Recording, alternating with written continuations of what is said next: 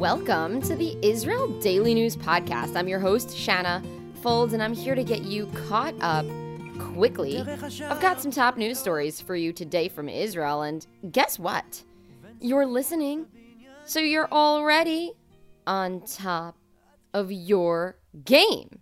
Survive and thrive, people. Knowledge is the best weapon. Today is Monday, February 28th, 2022 in the Gregorian calendar, and the 27th of Adar, 5782 in the Hebrew calendar. Now, let's get to the news. We have all the Ukraine, Russia, Israel news for you as it relates to us here in the Holy Land. So we're going to give you a roundup first before doing anything else. The Jewish Agency for Israel is receiving thousands of inquiries from Ukrainians who want to immigrate to Israel. Since Russia's invasion into Ukraine began 5 days ago, the Jewish Agency has set up emergency hotlines to answer questions about the immigration process. As of today, there are 200,000 Ukrainian Jews eligible to immigrate to Israel under the law of return, which is called in Hebrew, Aliyah. It requires a person to have at least one Jewish grandparent in order to receive Israeli citizenship. During a phone call with Russian President Vladimir Putin on Sunday, Israeli Prime Minister Naftali Bennett proposed Israel mediate for Russia and Ukraine. The idea was first presented by Ukraine's Jewish President Volodymyr Zelensky. According to the Kremlin, Putin informed Bennett that Russia has sent a delegation to southern Belarus to conduct peace talks with Ukraine already. President Zelensky is the one who first proposed the idea of an Israeli mediation. That was on Friday, citing that the country's ready for peace talks. Bennett initiated the call with Putin and informed both the United States and Ukraine before and after the call on Sunday that it was going to happen, and the call was just 20 minutes long. Putin did not give an official answer, and experts say it's unlikely that anything will come from the efforts of Israel to mediate. Yad Vashem, which is Israel's National Holocaust Memorial Center, said on Sunday it deplores the Russian invasion of Ukraine and condemned Nazi rhetoric being used in both regimes. The world's two other leading Holocaust museums, the U.S. Holocaust Memorial Museum as well as the Auschwitz Memorial and Museum, were quicker and even more strong in their responses. However, Yad Vashem held back from outwardly assigning blame. I'll read the statement directly to you from their website because it's quite brief, so I can read the whole thing. Yad Vashem deplores the Russian invasion of Ukraine, which will inevitably lead to dire consequences. We fear in particular for the well-being of innocent civilians and deplore any deliberate endangerment of their safety.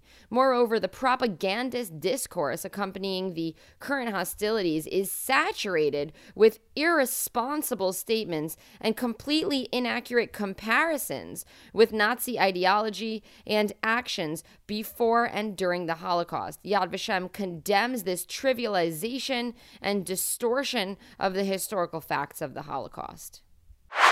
Israel is leaning towards supporting a UN resolution later this week that will condemn Russia for invading Ukraine. Experts say the resolution is almost certain to pass the UN General Assembly. According to an Israeli official, the UN Security Council voted on Sunday for the General Assembly to convene in a rare emergency session, though the vote for this resolution is not scheduled to be on the agenda for that meeting.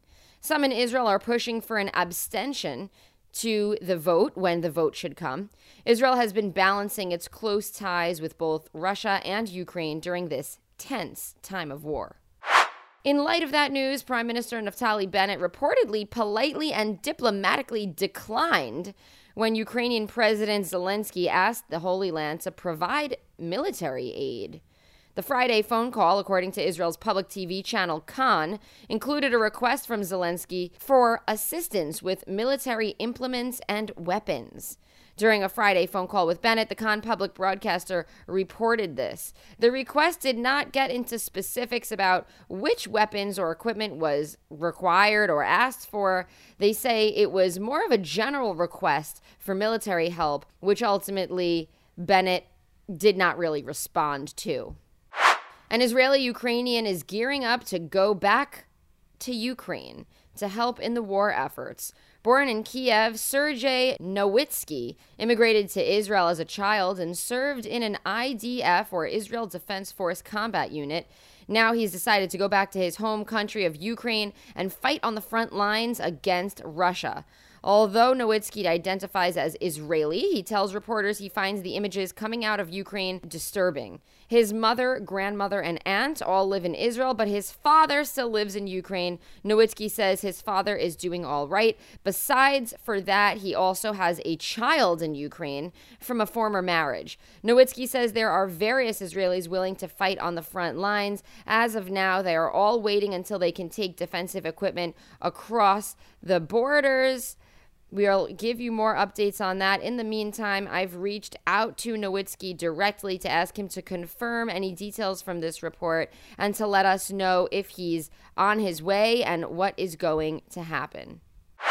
If you are getting caught up on your Israel daily news, we'd like you to consider sending over a monthly contribution at anchor.fm/Israel Daily News/support. The financial support that we get from subscribers helps us maintain our show, and it helps us continue to grow and try to reach new audiences. Subscribers will get a handwritten thank you note and a little poem that I write myself to let you know how thrilled we are to have your support. Thank you for your interest in Israeli affairs, Israeli politics, our world politics. We have one link in the show notes. When you click on that, it'll take you to our link tree, and we have multiple links there. You can find the page to make a contribution, and you can feel good knowing that you're supporting independent journalism. Check us out at israeldaily.news. That's where we have our main website. You can also support us by leaving us a review on Apple Podcasts. 2, you can share the show with a friend. And 3, you can follow us on Facebook at israeldaily.news. You can follow me personally at Shanna Fold. My name has 2 N's in it, and I'm very sensitive about that. You can also follow us on Twitter at Israel Podcast. And you can sign up for our newsletter on the website, like I mentioned, israeldaily.news. Nearly 2 years after the police shooting of Iyad Halak, a Palestinian man with autism, the trial on the border police officer who shot him officially opened Sunday, so that's yesterday. On May 30th, 2020, Halak walked his regular route to his school for special needs students in East Jerusalem. That same morning, border police officers were notified of a terrorist in the area.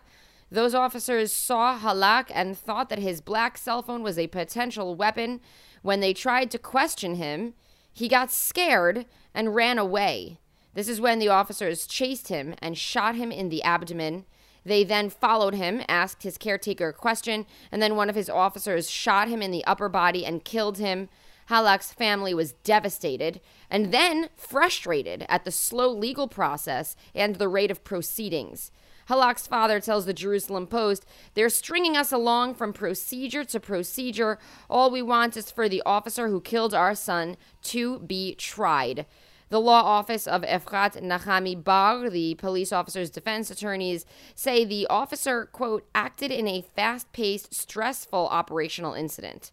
End quote. The incident, when it first happened, caused a global outcry as it came right around the same time as the killing of George Floyd in the United States, and citizens were calling for an end to police brutality, specifically at this time. The next hearing is set to take place May 9th.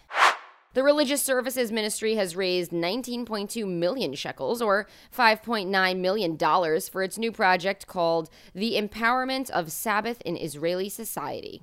The funding for this project is split between the ministry itself, the Religious Services Ministry, and an NGO called She'arim, which aims to bring more Jewish life to Israel. Recent campaigns from this organization are calling on secular families to stop using technology on Friday night and Saturday in order to observe the Sabbath. The campaign is called Shabbat Unplugged, or at least that's what the campaign was called years back. They're still running it. Organizers say Shabbat is a national asset, and they hope it will become the center of Israeli society. The latest efforts of the initiative propose that Shabbat can be an opportunity to increase social life and even contribute to helping protect the environment by not using electricity, and they're calling it Green Shabbat.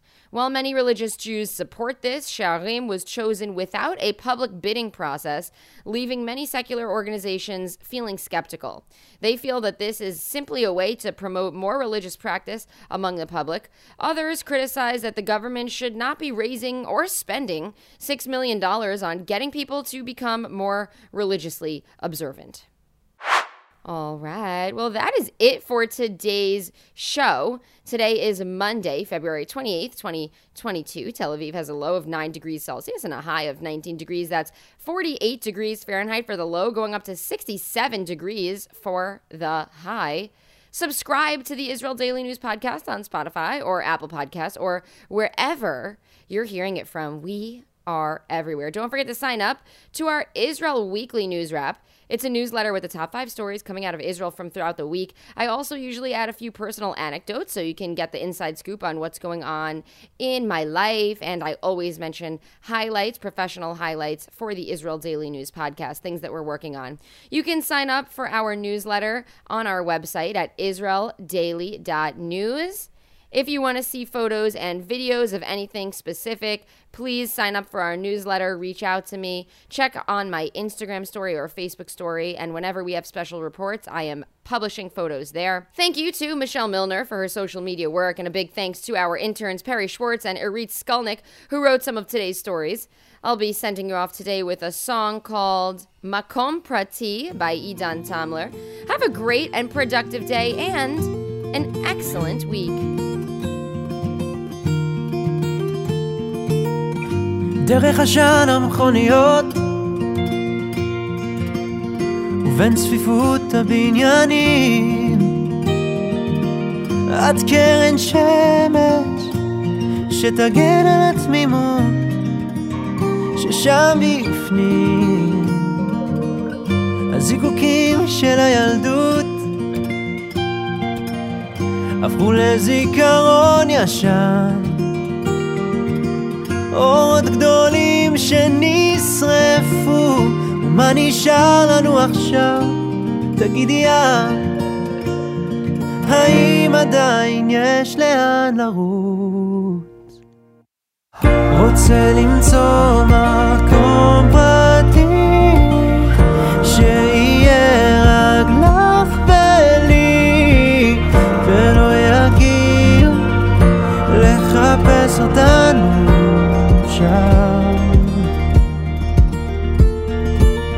לא נעלה את זה לסטורי לטשטש את הבדידות נוכל בשקט לכבות את העולם לכבות את העולם